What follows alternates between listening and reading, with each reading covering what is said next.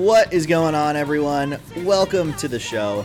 When Chris and I first started the Play Sound podcast, we had some thoughts about separating out episodes based on whatever game we're into, but nothing ever came from that or felt compelling enough to do an entire podcast episode on. That changes today. We've created this podcast episode specifically around Persona 5 Royal for your listening enjoyment.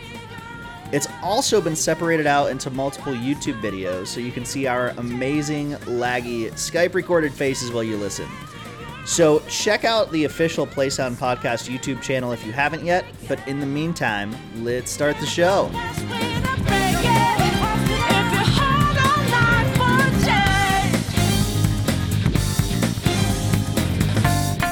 And we are here with the first episode of our podcast dedicated entirely to Persona. Podcast / YouTube video. Bam. How excited are you, man? I'm excited. Is it. We've been waiting for this. Yeah, this has been a long time coming. We've been saying we could do this for a couple of weeks. We're here. We've covered the first, I call them arcs in Persona 5. Yeah, the first confidant, right? Like the first castle. Big bad. Yeah. Yeah. And so, yeah, I've never played Persona before, so this has been really cool for me to kind of dive in and find out what this whole series is about. And so, yeah, it's really cool. I played Persona 5 in like 2018, and I played it for 2.5 hours. It shows up on my PlayStation account because I look at that. And I played it one time, and I've never played it again. And so I have played Persona 5 Royal just about 10 times as much as I played Persona 5. Yeah, and I'm kind of in a similar boat. I started playing Persona whenever it first came out because it was kind of getting like these crazy reviews across the board when Persona 5 came out. And this is just like a little bit of background for everyone who's watching about like my history with Persona. I played Persona 5 and I stopped after I beat Kamoshida's Palace. Like I never got any more into it than that. I moved from one city to another and just ended up not finding time to play a 100+ hour game, and then decided whenever Persona 4 Golden launched last year that I was going to play through it. I don't know what did it. Maybe it was COVID. Maybe it was just being inside all the time and having like all of this additional time to like fuck around and do nothing. But Bam. Yeah, so I beat Persona 4 Golden earlier this year in 2021, and then we made a blood pact to play through this game together. Yeah, from separate locations, but we're trying to keep pace with each other, and and not get too far ahead or too far behind. So we can, we're basically covering the same amount of game at the same time. Well, and here we are, right? Calling ourselves the Phantom Dweebs. The Phantom Dweebs. I love it. I think we have to go with it. Like, what else is there to go with now that you've said it? I don't know. It's hard to look past it and think of anything else. Mm-hmm. In fact, I kind of want to get a T-shirt that says the Phantom Dweebs. Honestly, that might end up being the podcast name. But the reason that we're doing this is because as opposed to doing our regular podcast, which isn't really all that regular, like we might do an episode every couple of months, we wanted to do something where we specifically talked about Persona, this game that I've learned to love, this series that I've learned to love and have learned a lot about, and that you, as like this newcomer, are just now getting into. Yeah. It's really cool. I don't have a lot going on in my free time, and so you know what? When you asked me if I wanted to dedicate 100+ hours to this game, I said, heck, why not? Let's give it a go. I think it's gonna be closer to like the way that we're gonna play this. It's probably gonna be closer to like 120, 130. Is my expectation of this game. Look, I'm about, like I've said, I'm about 20 hours in, and I've watched a couple of like Persona 5 YouTube videos like for beginners and like Persona 5 videos covering this or that, and man, you almost have to. Sometimes whenever they sometimes whenever they show the map of like where you can go in Japan, I realize I have like I have unlocked about like just a very small increment of what is actually like going to end up being available to me like later on in the game. And I'm just like, oh, cool. So I've played 20 hours and I can go to 3 places, and there's looks like you can go to like 15 places by like the end of the game or at some point. And I'm just That's a big knock on this game too, is that people say it's like a 15-hour tutorial. And to the people who say that, I say, screw that. It's fun. Yeah. I enjoy it, and you have to spend that time learning how to play this game. Yeah, well, I think, and again, well, not again, but the game does. So let's say that the game is like between 100 and 120 hours. Like, it makes sense that like the first like 15 hours or so would be tutorial based. Like, it is such a large game and it covers so many areas and there's so much to do. It makes sense that the game is gonna hold your hand for the first 15 to 20 hours. Because if not, because it has to. It has to. Like, it absolutely has to. Or you would just end up in like a Demon's Souls world where you have to like Google every single thing, and that's really annoying. And that's why I stopped playing it. I have no regrets. So before we really get into like the meat and potatoes of Persona 5, because we're gonna get into everything from story spoilers to our initial impressions, our favorite confidants, the battle system, SP, dungeon crawling, how you have to manage like your time as a student with your time as a like essentially your home life and you're battling like, oh my god, we're going to talk about all of this, Chris. Thank goodness I'm playing this game at like 28 and not when I was actually in college or school, because it would have sucked. I would have been terrible at it. It probably would have reflected my actual school life and like work school responsibilities, and I would have been terrible at the game. But like better because you can have relationships with some of the confidants. Yeah, that's true. Wait, what? But like, I think that we're gonna get into all of this, but the big reason why I'm excited to talk about this is because it's like kind of this unknown quantity for both of us, where it's a game that is considered a masterpiece that not many people I know have played it. And I think that whenever you first start looking at this, it seems so absolutely unapproachable from the perspective of like your average, not just like younger kid who might be looking at this. This is like a very mature game with like mature themes and everything, but like there's this point where maybe you have time, maybe you're in college and you can play this, or you're in our shoes where we're like adults and we work and we barely have time, and it just seemed super unapproachable. But I think we had the benefit of time because of COVID to like really get into this. And I'm excited to start explaining why I love this game and dive into like the nitty gritty stuff with you about like what this series and what this game is. Yeah, I'm here for it. I have some thoughts too on it. Like I said, I've really enjoyed what I've played so far. It's been I was initially kind of annoyed with the lack thereof. Like at some point, I guess I figured the game would just let go of my hand. Like I said, the game holds your hand for a very long time, and at some point, I was just like, hey, let go. Like, I got this. Like, I'm doing this on my own. And then anytime I felt like the game did that for even like a brief second or so, I was like, Mommy, come back. I don't know where I am. And the game was like, no, I got you. All right. Like, you're going to be fine. So something else that I think is really important to that point before we really dive into this is that this game can go one of two ways. And I think that I ruined it for myself the first time I tried playing, because I think one way that you can play this is by trying to min-max from the very start and looking online at guides, figuring out what you should do every individual day, what you're missing out on, which confidant you should talk to, what day you should be finishing the dungeon by, how many days you should be finishing the dungeon in. And there's just all of this like min-maxing stuff that you can get into that, in my opinion, makes it a whole lot less fun. It makes it a whole lot less random, and it makes it feel a whole lot less like it's supposed to. Persona is supposed to feel like you're just living your life and doing the best you can and not having any FOMO over what you missed, because it's like your experience. So that's what I'm excited about, is to play through this game without using many guides, without cheating, or like, I think looking at test answers is one thing, but looking at what to do on any individual day is another.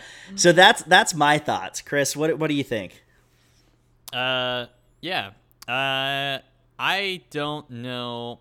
I've watched like a couple of like beginner videos for Persona, right? Like I've never played a Persona game.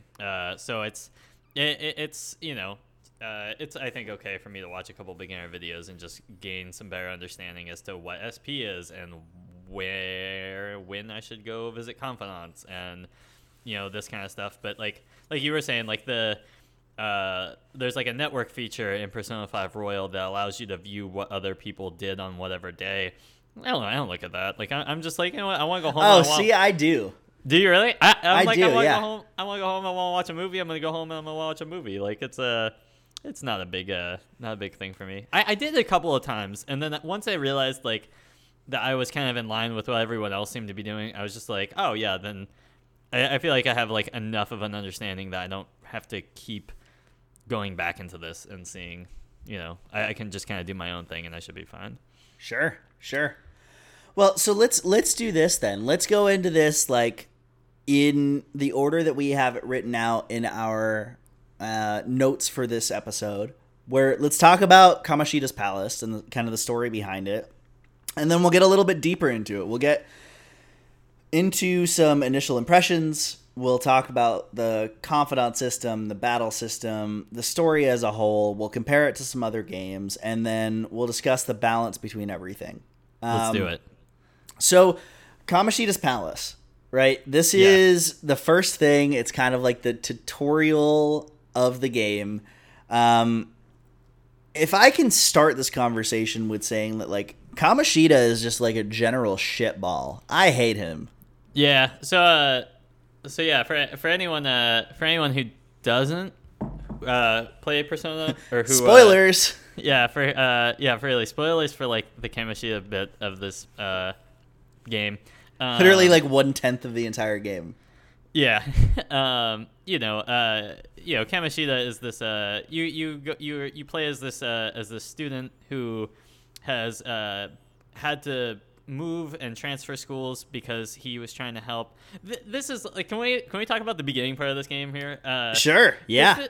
This was something I felt like whenever you said that you played through Persona 4 and you talked about how the game dealt with certain adult themes and adult subject matter, I was just kind of like, oh, okay, like I didn't really know what that meant. It's a pretty broad thing to say, but I kind of got what I thought was the gist that you were talking about. This game opens up with you play as this like high school student who is walking home from someplace one night and tries to stop a man forcing himself on a younger girl, and then you get arrested and taken away and then forced to transfer to another school because he's like a rich motherfucker who can sue you. Yeah, and it's just like, and that was like, that's such a crazy thing. I was like, oh snap, like, and so you transfer to this new school and everyone's looking at you like, oh snap, it's the guy with a criminal record, like this dude is one bad mofo, like we don't want to get in line with him, like everyone avoids he might you. Kill you. Yeah, he might have a knife on you, who knows. And so you get this really bad rep right from the get-go for just trying to help someone, and it's kind of a really and like eventually you realize that it was Mishima's fault. Who? Because Mishima he ends up like creating this website, right, about you whenever you come, or like some blog post or something. He's the same guy who eventually creates the Phantom Thieves website, but like he creates this website because Kamoshida wants him to. Yeah, right. So like so he kind of leaks your like history, like your criminal past with to everyone in the school, and so you get kind of this bad rep that and no one wants to be around you, and everyone's trying to avoid you, and the only kid that it kind of will approach you is Ryuji. Is that how you pronounce his name? Ryuji? I think so, yeah.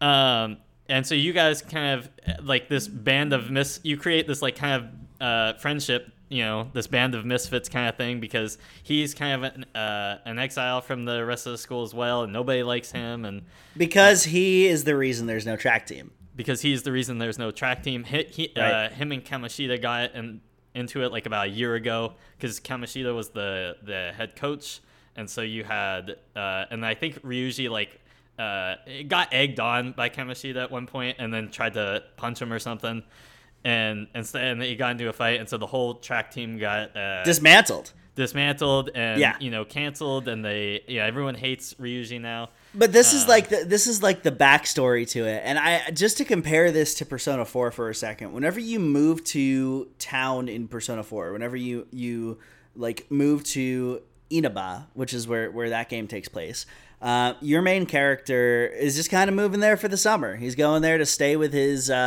uncle and his uncle's daughter.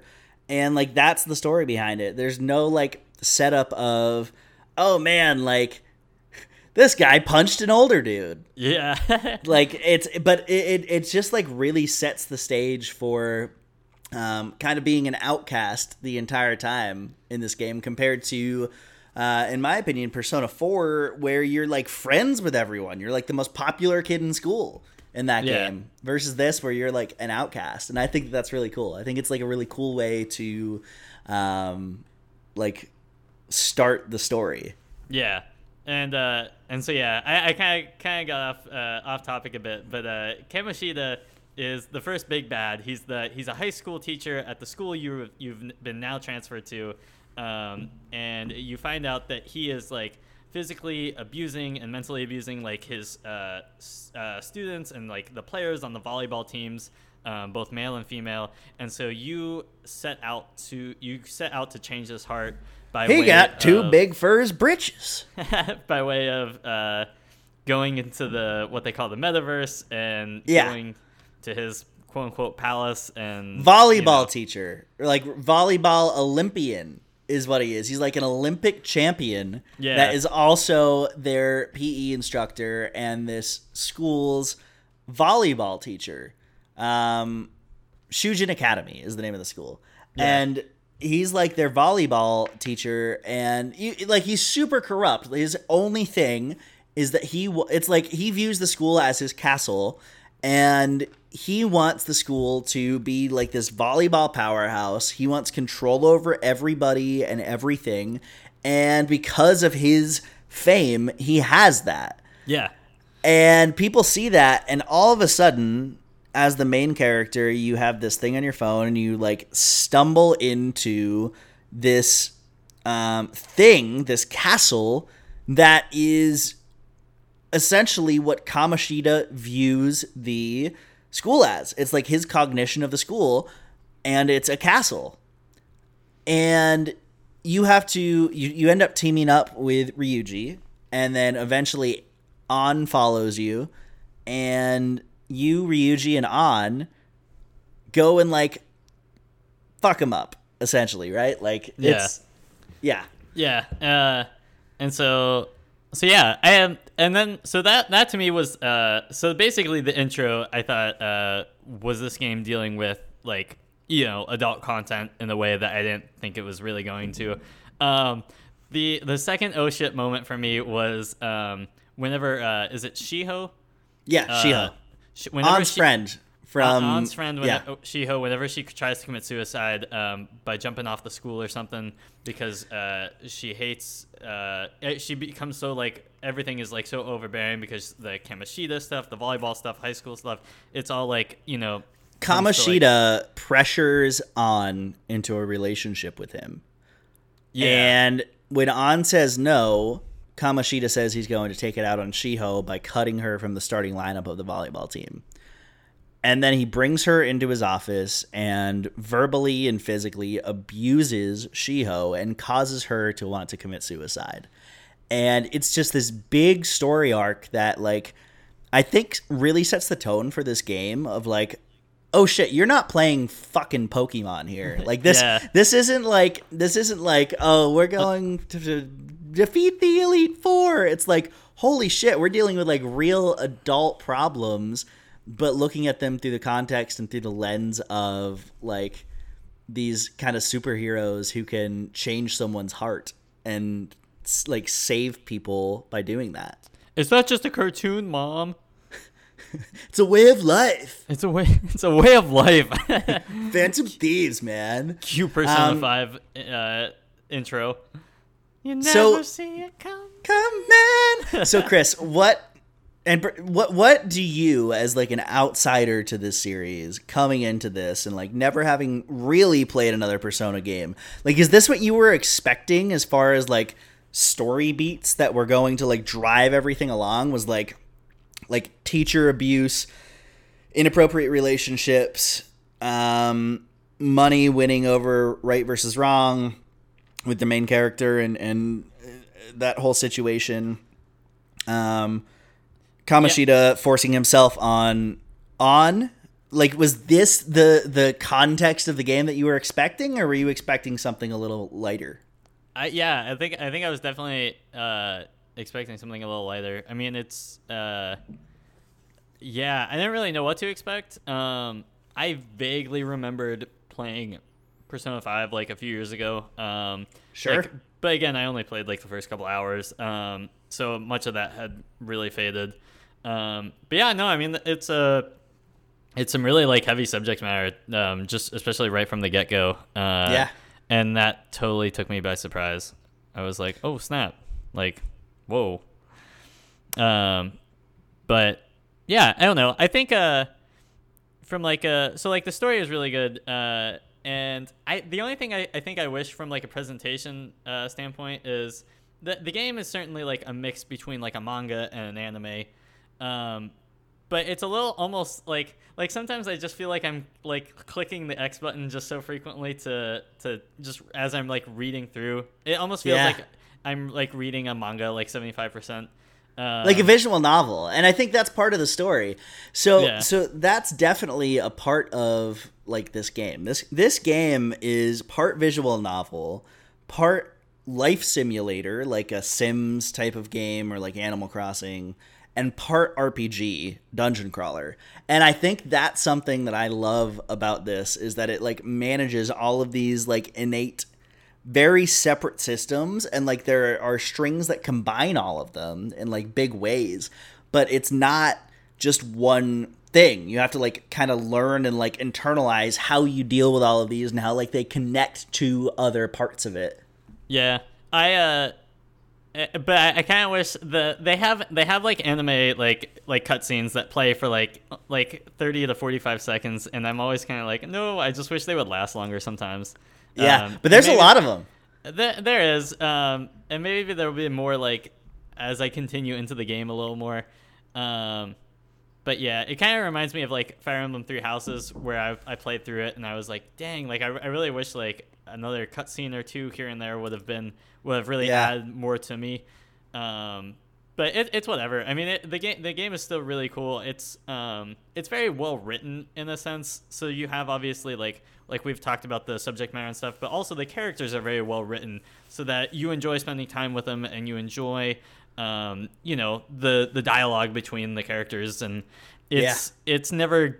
I never feel out of it in any way. Anytime I start to feel kind of removed from playing it, the game pulls me right back in, and.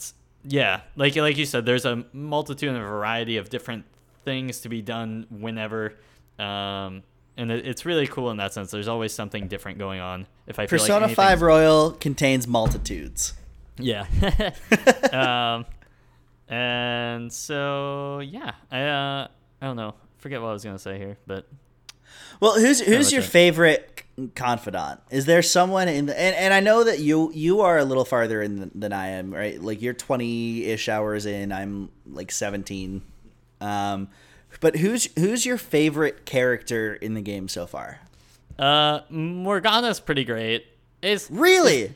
Is Morgana I don't know if this is a spoiler or not, but is Morgana a guy or a girl? Guy. Okay, that's what I figured. Yeah, not a spoiler, because Morgana talks about how into Lady Ann he is very early on, and Ryuji refers to Morgana as a guy early. Oh, okay. I was gonna say, yeah, because he is very into Lady Ann, but I mean he could still be a girl, and like that could be a thing. I don't know. But yeah, I really love Morgana. and I love That's good, because the consensus within the Persona community is that Morgana sucks. Really? And I disagree with that completely. I think Morgana is a great character. I get a kick out of Morgana, and anytime Morgana and Ryuji fight, I just think it's real comical. And also I kind of like Takumi, is it the clinic doctor? Yeah.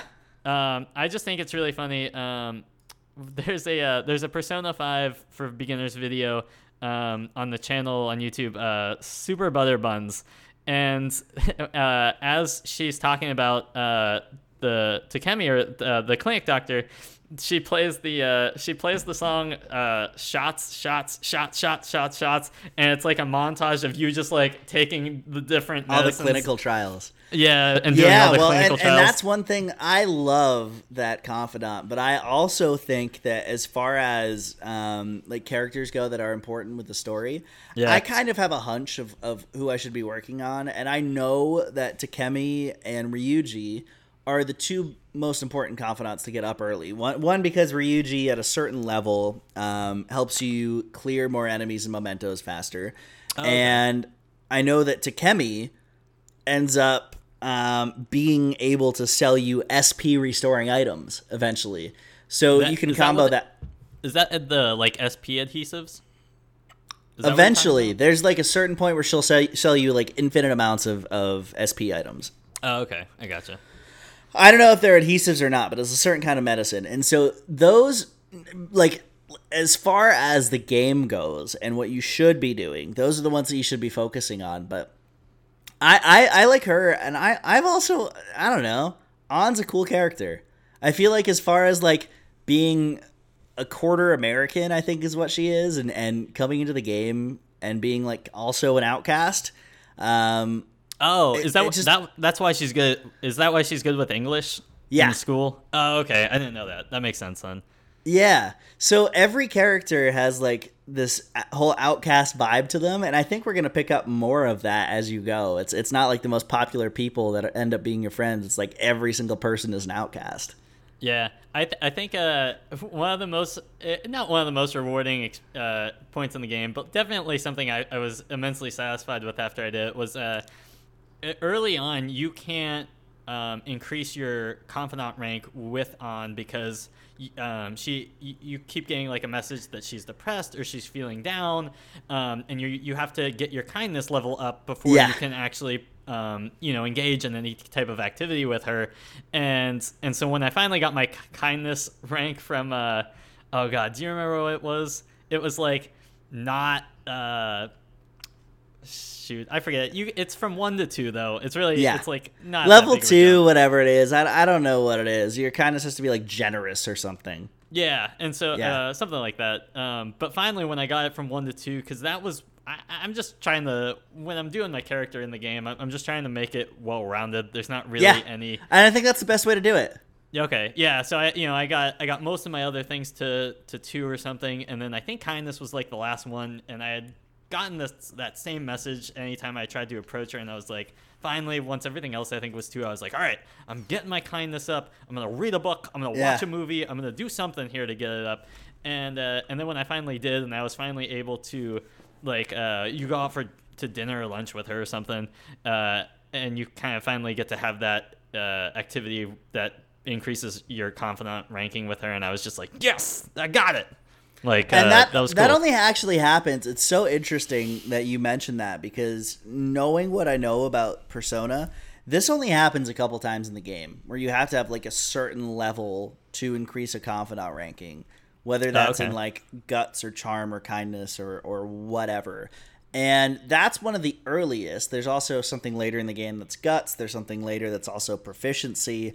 But you have to like work on these things to become better at like being an all-around good person. And it's a little psychotic as far as the main character goes. Like, you just have to like keep track of how well you've done. Like, oh, I'm gonna go work at the flower shop to become more kind. Yeah. It's like, okay, buddy. it is. I mean, from that point of view, but it's also just like it can also from like a more zoom out a little bit on the scope, and it's just like this person is just trying to work on themselves. Yeah. I mean, yes, you as the player like are looking at a chart and looking at all the numbers and stuff, but I think I would like to think maybe the actual person. I don't know. It's now I'm getting a little kind of into it. Yeah, never mind. Too much. But yeah, I think just generally, it's just a person trying to work on themselves. Maybe, man. Maybe if I wasn't so I don't know. You get the point though. If I wasn't so vain, maybe I could actually go make some friends. If I wasn't such a dick, like maybe I should stop hanging out with Ryuji. Damn it. Great. Well, Chris, I say we take a quick few-minute break, and then we talk about the battle system and the actual dungeon crawling. Definitely. I'm down for it. Now's your chance to grab a beer, y'all. Here's some Persona music. Enjoy.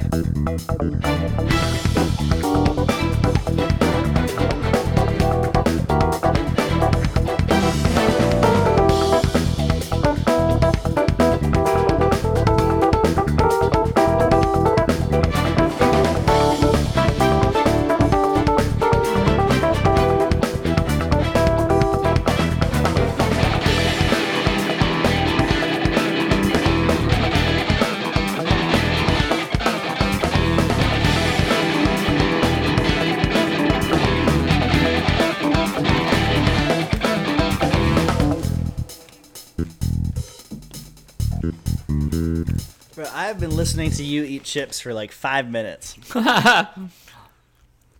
Fantastic. Oh, That's how I fall great. asleep. I record myself eating chips, and then I fall asleep with headphones on or earbuds in, and just that sweet crunching of my teeth going at it. that sweet, sweet crunch. That gets me to sleep every single night. All right, you ready to get back to it? Just let me eat this last chip. Okay. Oh.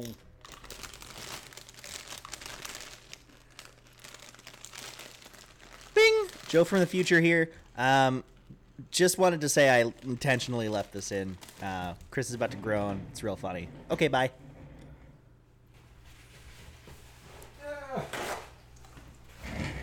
Your new kitchen looks quite a bit like our old kitchen. It's yeah, that's one of the things I looked for whenever I was looking for apartments. I was like, can I match the kitchen almost exactly? I love that. I think I did a really good job. I love that. I've been timing you, and it's been 20 seconds since you ate one chip. I'm cleaning up, Eating Doritos is like an activity. You might as well just clear your whole schedule. All right. So now we're back, and we're talking about the battle system in Persona 5 Royal. And the reason why I think it's so important to talk about the battle system is because it's A, really, really, really good. B, very different from Persona 4 or any other games like Pokemon that you might play, even though it has some similarities to something like a Pokemon or a Fire Emblem in some ways, and like the ways that elemental attacks work. But that's what I want to get to now, is like how much I love this battle system and some of my complaints with it. So first and foremost, I really like the mechanics behind baton passing, and how if you hit a weakness or have a technical attack, you can pass your second move onto someone else and then continue passing it until you get to a point where you get to save some SP. So that's cool, and that's my favorite part about it. But Chris, what do you think about all of it? I like all out attacks.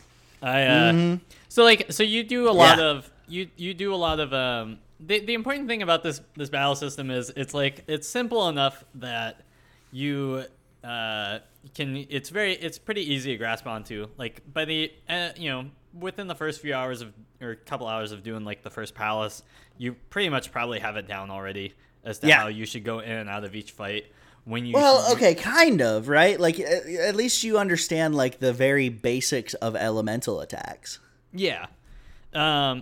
Yeah, maybe not like knowing like the hidden tricks of the trade kind of thing, but you have your gun attack, you have your basic melee attack, and then you have your different persona attacks, and so it can feel almost repetitive, going in and out of fights, kind of targeting the same weaknesses, this and that, on certain enemies. All out attacks, where you get the main theme of Persona 5 rolling, and you get the cool comic book graphic almost of like all 4 of the characters coming up on the screen. It's really like I get immense enjoyment and like an immense level of satisfyingness. Anytime satisfaction. Satisfaction. And anytime I do an all out attack. So that to me is the most fun. Sure. You're supposed to kind of try and capture certain personas, as if they were Pokemon. How do you feel about this? It's cool. But again, most of the time I would just rather do an all-out attack and finish the fight. I think it's much easier for me to just hit triangle and just be like, oh shit, we're doing it again, than for me to go into a dialogue with the persona to try and sway them to join my team. So, but you still get a similar amount of experience and a similar amount of like everything that would go along with it. But boy, do I love that theme. And when it plays and I get to see my characters kick butt, I am into it. I am too. It's a really good animation. I watched this video on YouTube while I was I'm really into this game. So I watch a lot of shit about it. And there's this like guy who will take apart pieces of animation from video games and dive into what makes them so cool. And he really dove into the all-out attack animation from Persona 5 and how it like works really well to flatten enemies by making them dark and to make it like super stylized by having all of the different shades of red and white in it. And I love the way that it functions. But it's also really interesting because the way that you get personas in this game, to your point, by bartering with them if they get low enough and like weakening them, and instead of doing an all-out attack, you can say like, join my team. Yeah. It's so different in this game than Persona 4, but no less important. And I think that that's something that as I'm playing through this, I'm realizing because... So later in the game, and you'll realize this the more that you play, the more personas that you have at any given time, the more that you can summon from the compendium, which is essentially something that says, like, you have owned this persona, you can resummon them, you don't have to go back into a dungeon to get them. So you want to get as many personas as possible, because whenever it comes time to fuse different personas and to use the like fusion mechanic of like sacrificing 2 to create 1. Yeah. The best way to do that is by having as many personas as possible that you can go back into your compendium and summon once you fuse people to fuse other people. And so that's why it's so important in the end game. But I understand your whole thing with the all-out attacks. They're fucking cool, man. Yeah. To talk a little bit about the, I guess, the Velvet Room aspect of the game. With fusing personas, Igor and the twins, and like your ability to look at what personas you've already had and summon personas you've already had and fuse 2 old personas into new personas. It's like a big thing. This to me is the biggest part of the game that is still really lost on me. Like a lot of people who start this game would say the same thing. Yeah, I mean, I every now and then I feel like I'm supposed to watch a video as to what I could be doing better and how I should be doing this.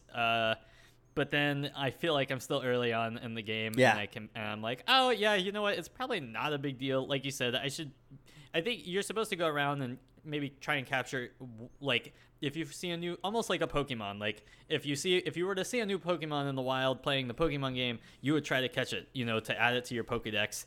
Yeah, it's kind of a similar thing, and so I try to keep that kind of frame of mind whenever I'm going into these battles against different personas. And you don't need to catch more than one. There is no situation where you really need to catch more than one unless you're trying to like level up a specific persona, in which case like you could grind other personas anyway. Like there's no real good reason to do that.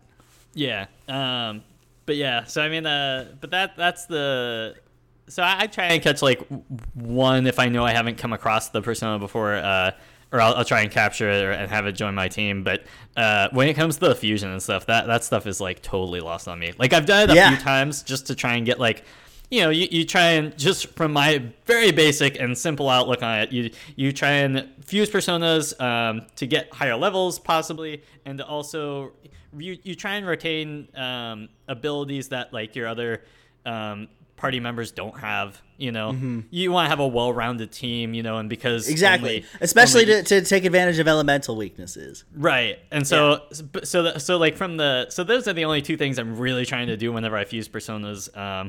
But aside from that, I got nothing. I go in this room and I see these different options and it tells me I can't make a persona higher than my current level, and I'm like, what's this BS? Like, come on, man, like.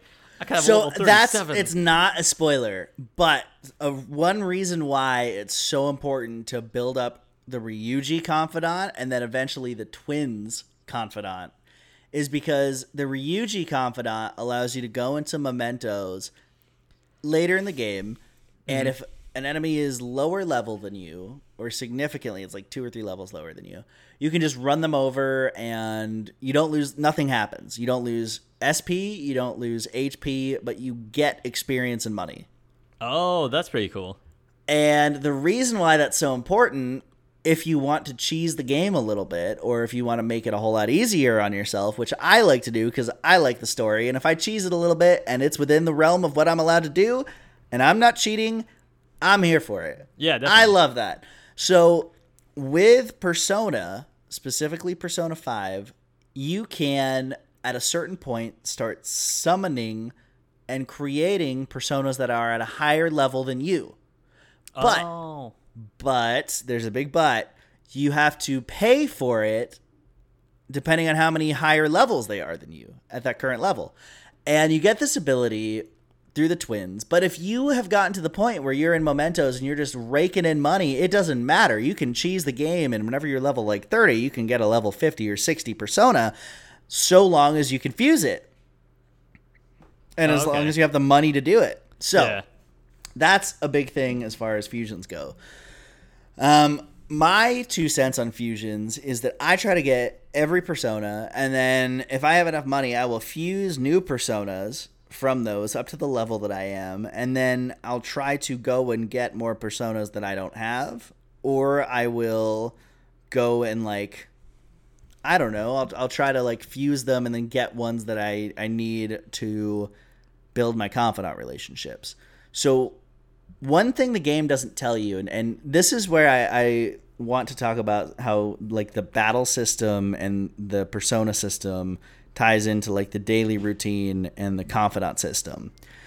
A rule of thumb that you should always follow in these games that I didn't realize until way too late playing through my first playthrough of Persona 4 Golden is that anytime you're going to spend time with the confidant, so anytime you're going with Ryuji, An, Takemi, whoever it is, Sojira, you want to make sure that you have a corresponding persona of that arcana.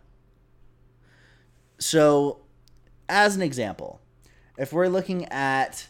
We've talked a lot about Takemi, so let's talk about Takemi. Let's say that you're going to do one of her clinical trials. Hooray! Hooray, you're taking a shot. LMFAO style. I'm going in, my life can go to hell for 2 or 3 hours because I am going to be knocked out probably. Like any other Saturday night. This is typical in the life of Chris. But you always want to have a persona of the death arcana in your party because that will build your relationship with that confidant an additional amount. Oh, okay. So if you're going to spend time with, I think Sojima is Hierophant on is lovers. Ryuji is chariot.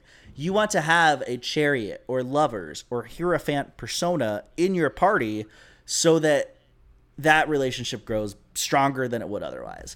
And the way to do that sometimes is through fusions. Sometimes it's through just who you automatically have in your party. Other times it's by making sure that you had registered that persona by picking them up and having them after the end of a battle. And then if you have them after the end of a battle, you can bring them anytime.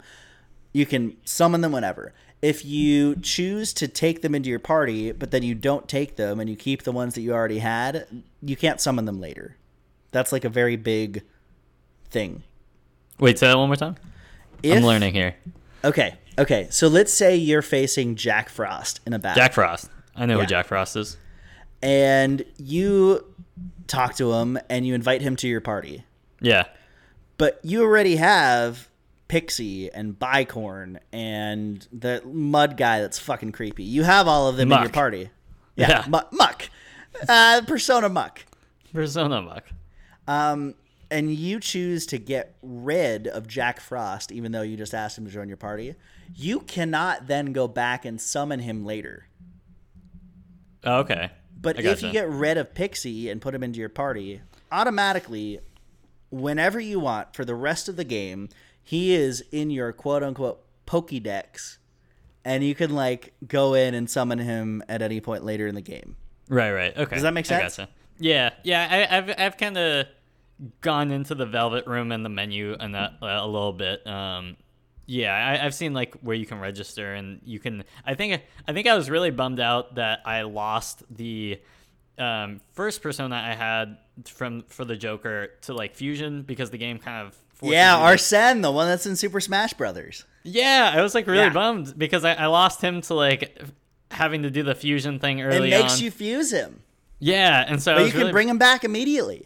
I did that, and then I immediately fused him again, and I was like, well, that was kind of a bum. But I fused him into something really cool that I didn't have before, so I was like, okay, it's kind of fine. Yeah. So I get what you're saying, though.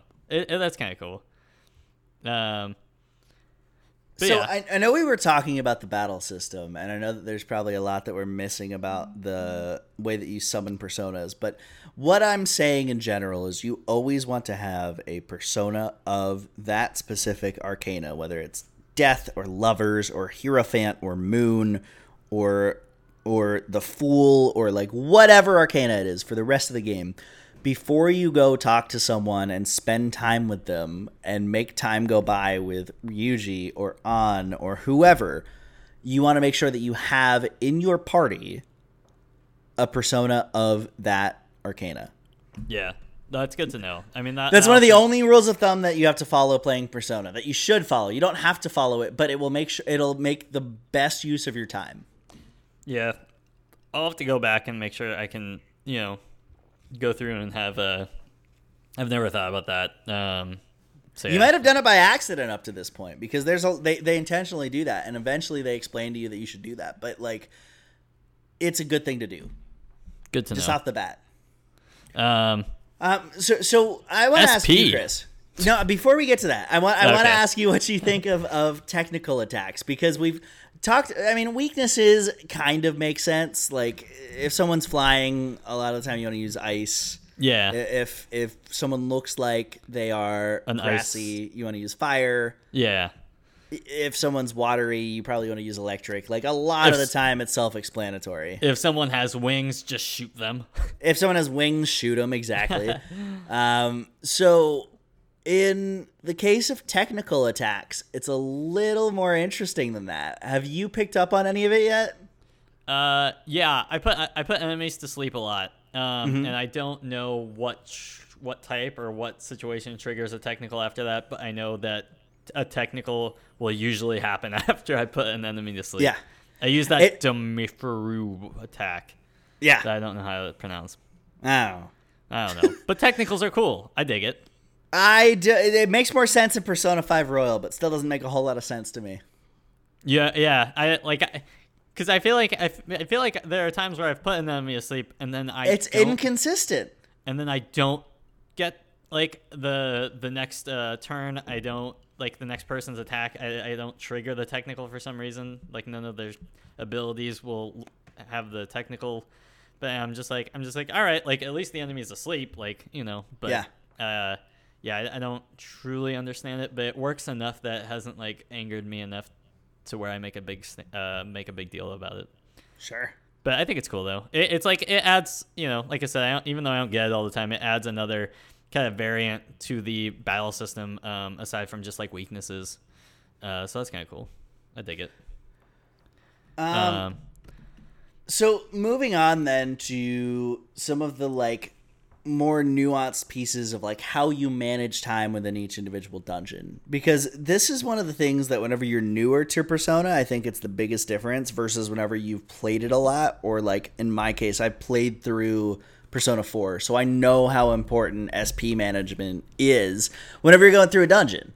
And that's not something that's as important in a lot of other RPGs. You have some like versions of this in like Fire Emblem, because the battles are so long and you want to stock up beforehand, or Pokemon whenever you're going through Victory Road, I think is probably the closest thing to this. It's like just a lot of victory roads, but like a whole lot less annoying.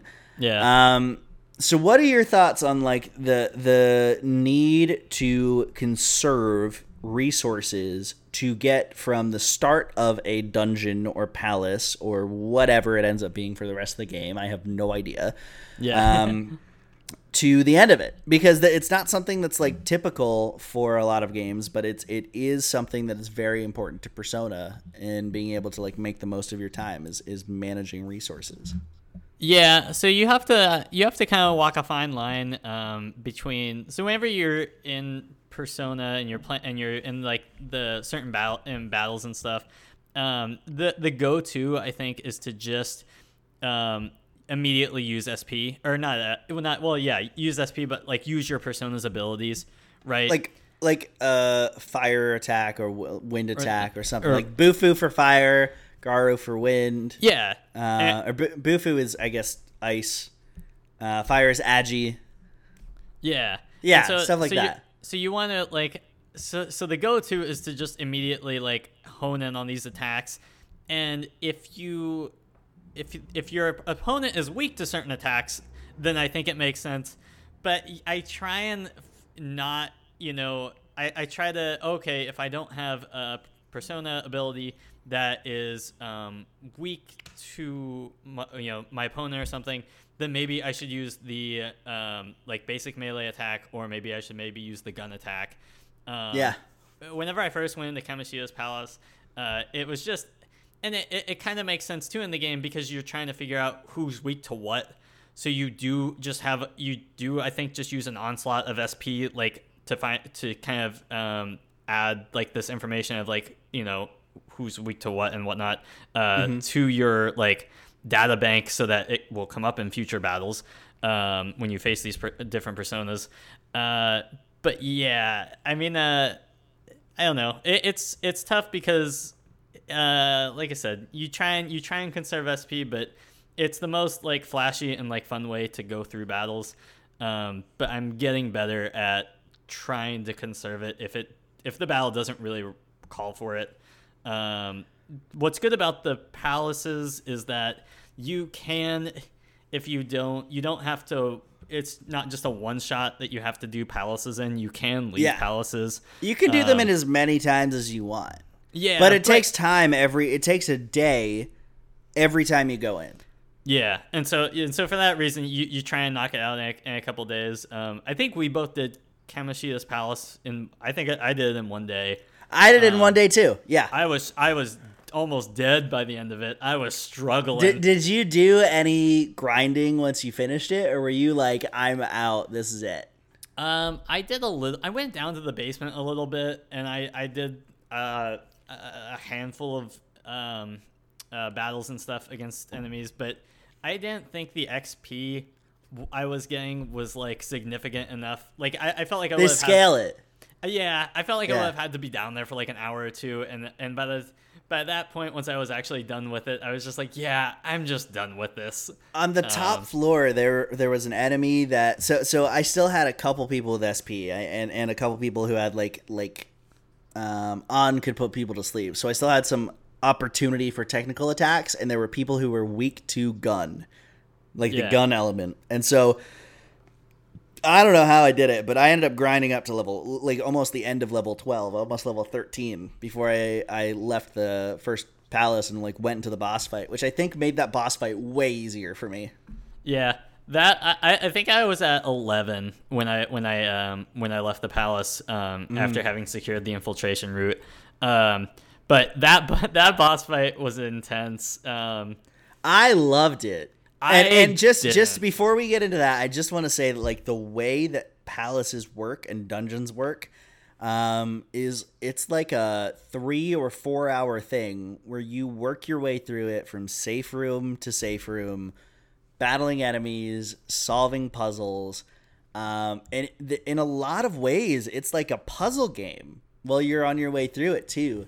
And this is like a big part of this game that you do all in like one foul sweep versus the rest of it, which is like the building relationships with confidants and preparing to go into the palaces. But like this is kind of like the thing that you're preparing to do. And whenever you do it, it's like this big high stress, like every item that you've saved up, every weapon that you've been working towards, every relationship that you've built has some impact on the way that the palace works. Yeah. And I love that. Yeah. I think it's yeah, like you said, it's really high tense. It's not necessarily at the beginning. You know, at the beginning you have everyone at full health, at full SP, and you're just going through knocking back enemies. But man, like I said, when I finished Kamoshida's palace, I mean, I had a couple of party members with 1 HP. I had a couple with no SP, and I was just like, I was sweating, and but I felt really satisfied knowing that I did 100% the palace. I went into every room. What are those things called that when you get all 3 of them, they give you SP or something? So the will seeds were interesting because I was under the impression that every time you got a will seed, you would have completely renewed SP. And everywhere online said it will renew your SP. You'll get SP. And I was like, oh, I'm going to get SP for doing this. I'm going to like be able to one-shot this palace because I have an unlimited amount of SP. And like, no, I didn't.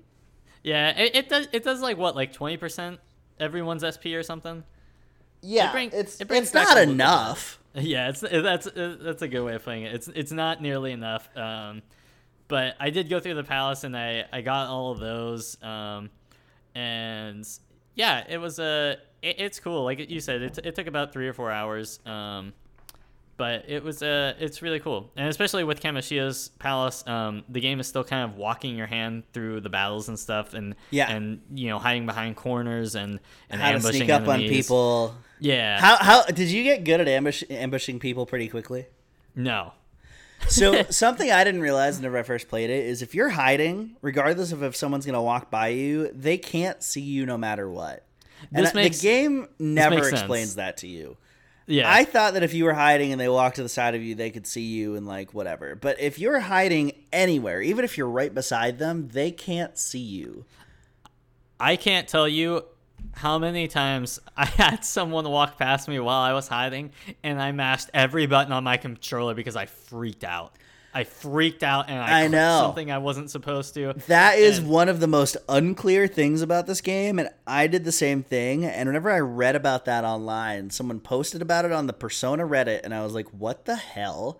Yeah. Because I was doing the same thing as you. I was like running away from people thinking I was going to get seen. Yeah. I never even thought, like I was just trying to be good at the game. I never even thought like, oh, what if I don't do anything? Yeah, it makes sense because it happened to me a choice like few times or something where I was like, where I thought I was going to be made and then didn't end up, being seen, and I was just like, or caught, and I was just like, oh, snap. But I guess maybe I just chalked it up in my head like it was just some kind of like, oh, maybe the enemy just really didn't see me or something, but I didn't think me actually being hidden like just covered me entirely. That's really good to know. I can't keep that in mind. So this episode, let's take it to the end of Kamoshida's palace, and let's talk through what that battle with Kamoshida was like, because I thought it was really cool whenever you finally like get to the battle, and like obviously there's a lot that comes in between that. You expose his heart, you send a calling card, and that whole thing is like a little bit convoluted. So I think to anyone who's playing this game for the first time, you make your way through the castle, and another day you can do whatever you want, but then you send a calling card, and then the day after you send the calling card, you have to go and battle him. Yeah. No preparations, nothing. So you make your preparations, send the calling card, and the next day you go after school. Yeah. Yeah, you secure your infiltration route, so you know how to get from the start of the palace. I mean, you don't actually end up running back through the palace. You start at the beginning, but then I know in Kamoshida's palace there was a safe room you could immediately teleport to, basically, and then you could walk right in on Kamoshida and you start the boss fight. But yeah, can you imagine not knowing that you could do that and like going the whole way through it again? That's kind of I think that crossed my mind at one point, and then I remembered that you can just fast travel through to different safe rooms in the palace, and I wasn't sure it was going to necessarily be that easy, but I'm really glad it was, because I was like, well, then what was the point of me like running through the palace in one day? Like if I was just gonna have to do it again. Yeah, exactly. So yeah, that was cool.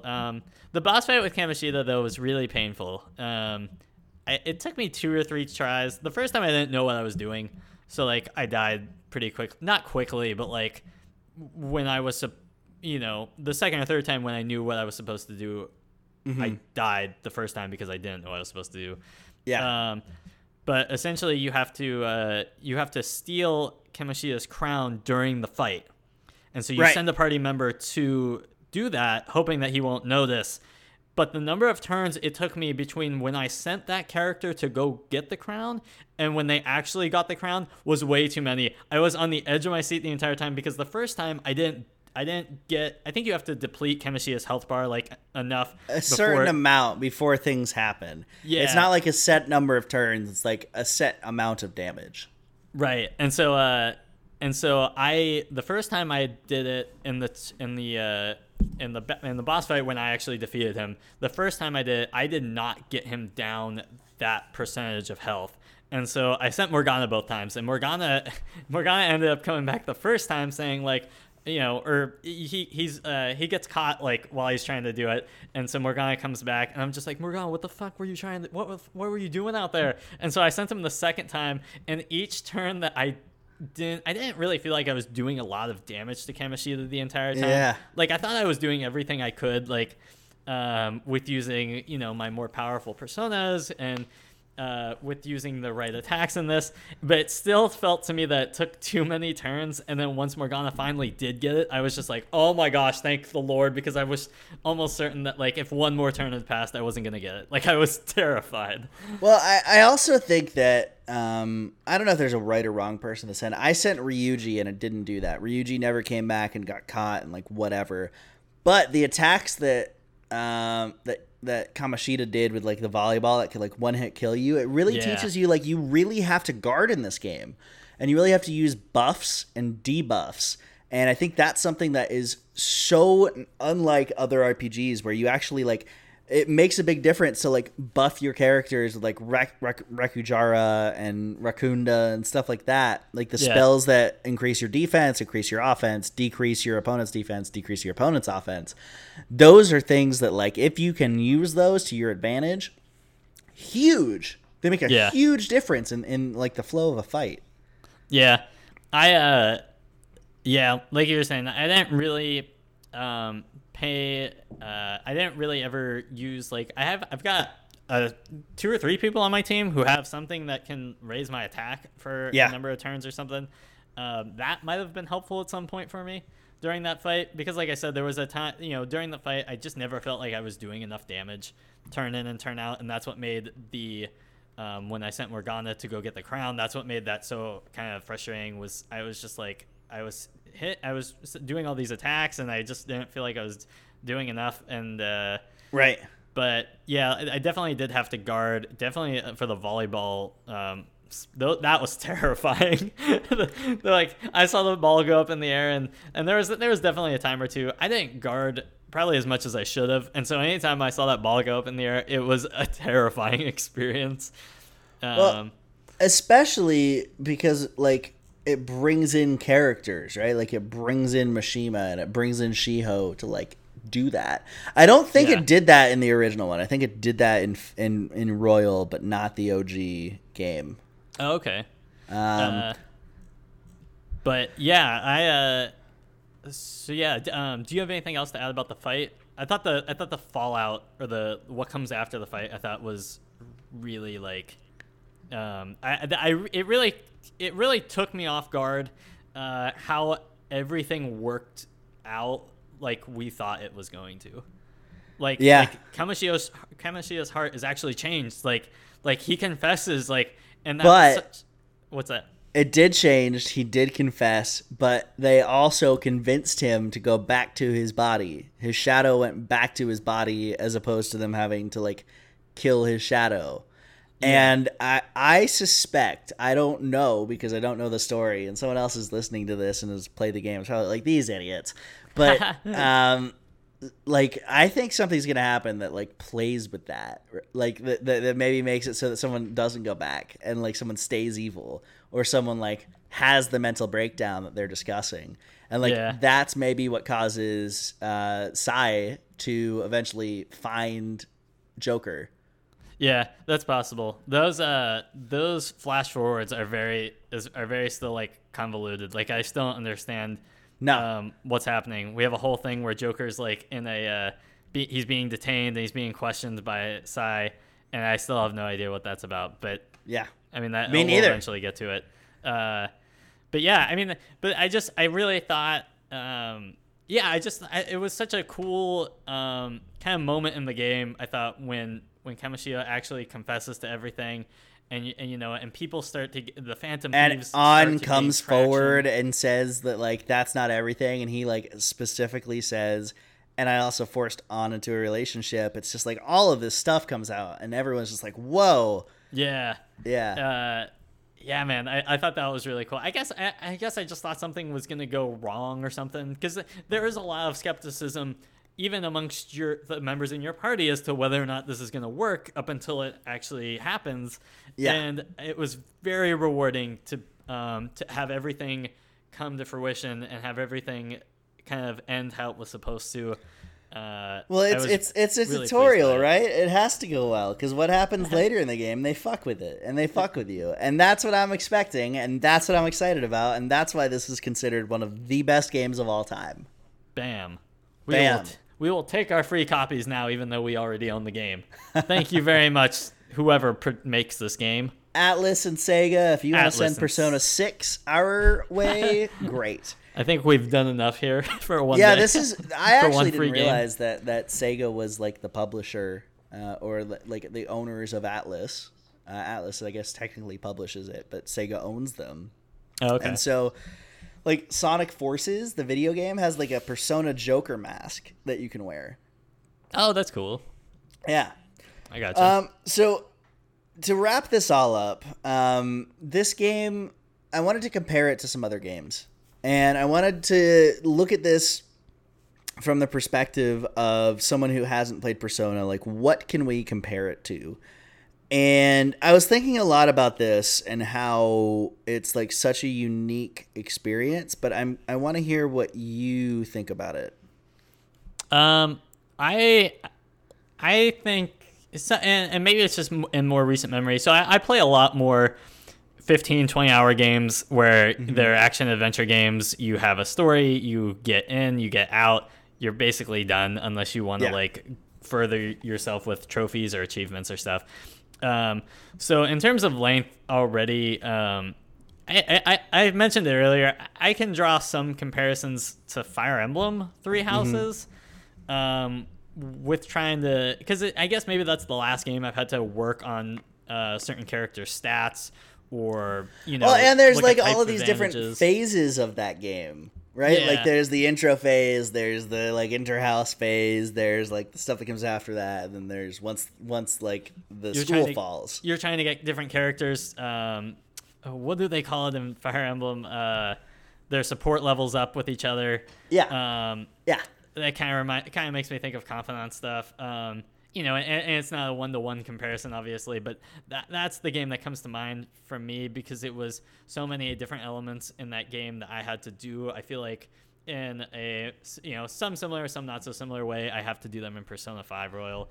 Fire Emblem Three Houses, I think, is very Persona inspired as far as like being inspired by Persona 4 and to some extent Persona 5 because it came out after Persona 5. Yeah. And then Royal takes all of that and makes it better. But I think Fire Emblem Three Houses is, in my opinion, the closest comparison that you could probably make to it. Yeah. I would agree with that. I just, yeah, it's really cool. Like I said, you know, I really liked Fire Emblem Three Houses. I put, you know, 90 hours into it. It was really cool, and like I said, a lot of cool things about that game. I'm, you know, enjoying in Royal, for sure. I would also say, like, to some, it's kind of like mature Pokemon in a lot of ways. Kind of. If you look at like there is creature collecting, but you can't get as attached to the personas as you would get attached to a Pokemon. Yeah, because you literally get cut off. You literally have to cut their heads off. It's nuts. It's so insane. It's gonna get to the point where I have to skip that. Like I still get shivers or chills or whatnot whenever I have to watch that scene, and just the most recent fusion I did, I had to skip the scene. I was just like, yeah, I don't like watching a beheading of, you know, these two personas that I've grown fond with, or, you know, sometimes fond with, sometimes not so fond with. But in my case, I was kind of attached. But you can't get attached. It was terrible. There's very few personas you can get attached to that can level up to a point that makes it worthwhile, especially in this game because it's so tough to get high-level skills on low-level personas. In past games, that was easy. Yeah. Because of, like, systems that they put in place to level up skills. Not possible in this one. Not possible. So I would compare it to Pokemon in some ways as far as, like, the leveling system goes. I would compare, like, if I'm thinking of the story, maybe like a Dragon Quest level of story that it's like super involved, or like a Final Fantasy situation where it's like a super involved story that changes drastically over time. Yeah. Like new elements being introduced the entire time. And then I would also compare it to something like The Sims or Animal Crossing in like a weird kind of fucked up way where you have to like build relationships with people and give them items and make them like you, which is very Animal Crossing-like. Yeah. True that. So we'll definitely... The final thought that I have before we skip out and start talking about other things and get to the actual podcast, which if someone wants to listen to it, they can find us at the Play Sound Podcast. Outside of this YouTube channel, you can find us literally anywhere except for Spotify. Maybe soon I'll get us on Spotify. I don't know.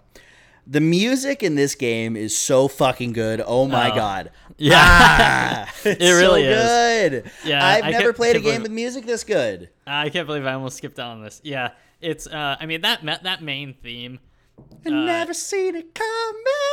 It's so good. And like it plays during almost, I think, if not all the battles that you do, and ambush. So there's an old theme from the first one, from the original Persona that you'll recognize, where if you don't ambush them, it'll play that. Boss battles have different music too, but if you ambush them, it plays a different song, and if you don't ambush them, it plays the song Last Surprise that's also very good. Okay. Yeah, so I mean, I never get tired of it though. Like, oh my god, no. It's a perfect song. And to hear it, you know, as much as I do playing the game, it doesn't bother me at all. In fact, I love it even more so because of it. Fantastic. And just the background beats that, you know, are playing while you walk from like school or while you're taking the train to somewhere. Or when you win a battle. Yeah. And that is so iconic they even had to put it in Smash Bros. After Joker wins, yeah. It's so good. Like, oh my gosh, it makes this game. I mean, this game has so many good things going for it, and it's just this big acid jazz soundtrack, is what they call it. It's like this upbeat jazz music. Yeah. I feel it. That's good. That's good shit. And I love it so much. It's so good. And you buy it on vinyl, right? Oh my god, yeah. Well, okay, so the original Persona 5 has a vinyl release, and that record is on Spotify. Yeah. And I've been listening to that like insane amounts. It's so good. Really good background music. Really good like working music. Whenever I need to like make a PowerPoint, I'll do that. But it's also they're coming out with a sequel to it, the Persona 5 Royal soundtrack, and that's what I bought. It's a 3 LP package, and it looks really cool. I pre-ordered it. I'm excited to have it come. It's sold out now. I want the original Persona soundtrack. They're both very expensive, like over $100, and so it's a little bit tough. But snap. I wanted it. Whatever. Yeah. It's a great game. It's a great fantastic. experience. I love it. Yeah. So good. Love it. Great. Well, Chris, let's keep doing this. Let's keep doing it. Let's keep it rolling. We're going to keep talking Persona, Phantom Dweebs. I don't know if we're going to go with that. Maybe we have to at this point. I'm going to get a t-shirt either way that prints that shit on there. Phantom Dweebs. We'll call it something else, but as long as there's a Phantom Dweebs t-shirt, we're good. Yeah. I got my Mellow Yellow here. I can go more, but I should take a bathroom break. Great. Well, you do that. I'm going to stop the nothing. I'm not going to stop the video recording. I'm just going to make a mention of where we stopped this, and we'll hop over to talk about some other podcast stuff here for a little bit. Good show. Good show. Sure we got the clue. How bad this we go? Don't you know? No more art. And as you look to the horizon, not a cloud, but then stormy weather's go too cold. Seems like it great, but out of nowhere, all around you is not what you foretold. You never see it coming.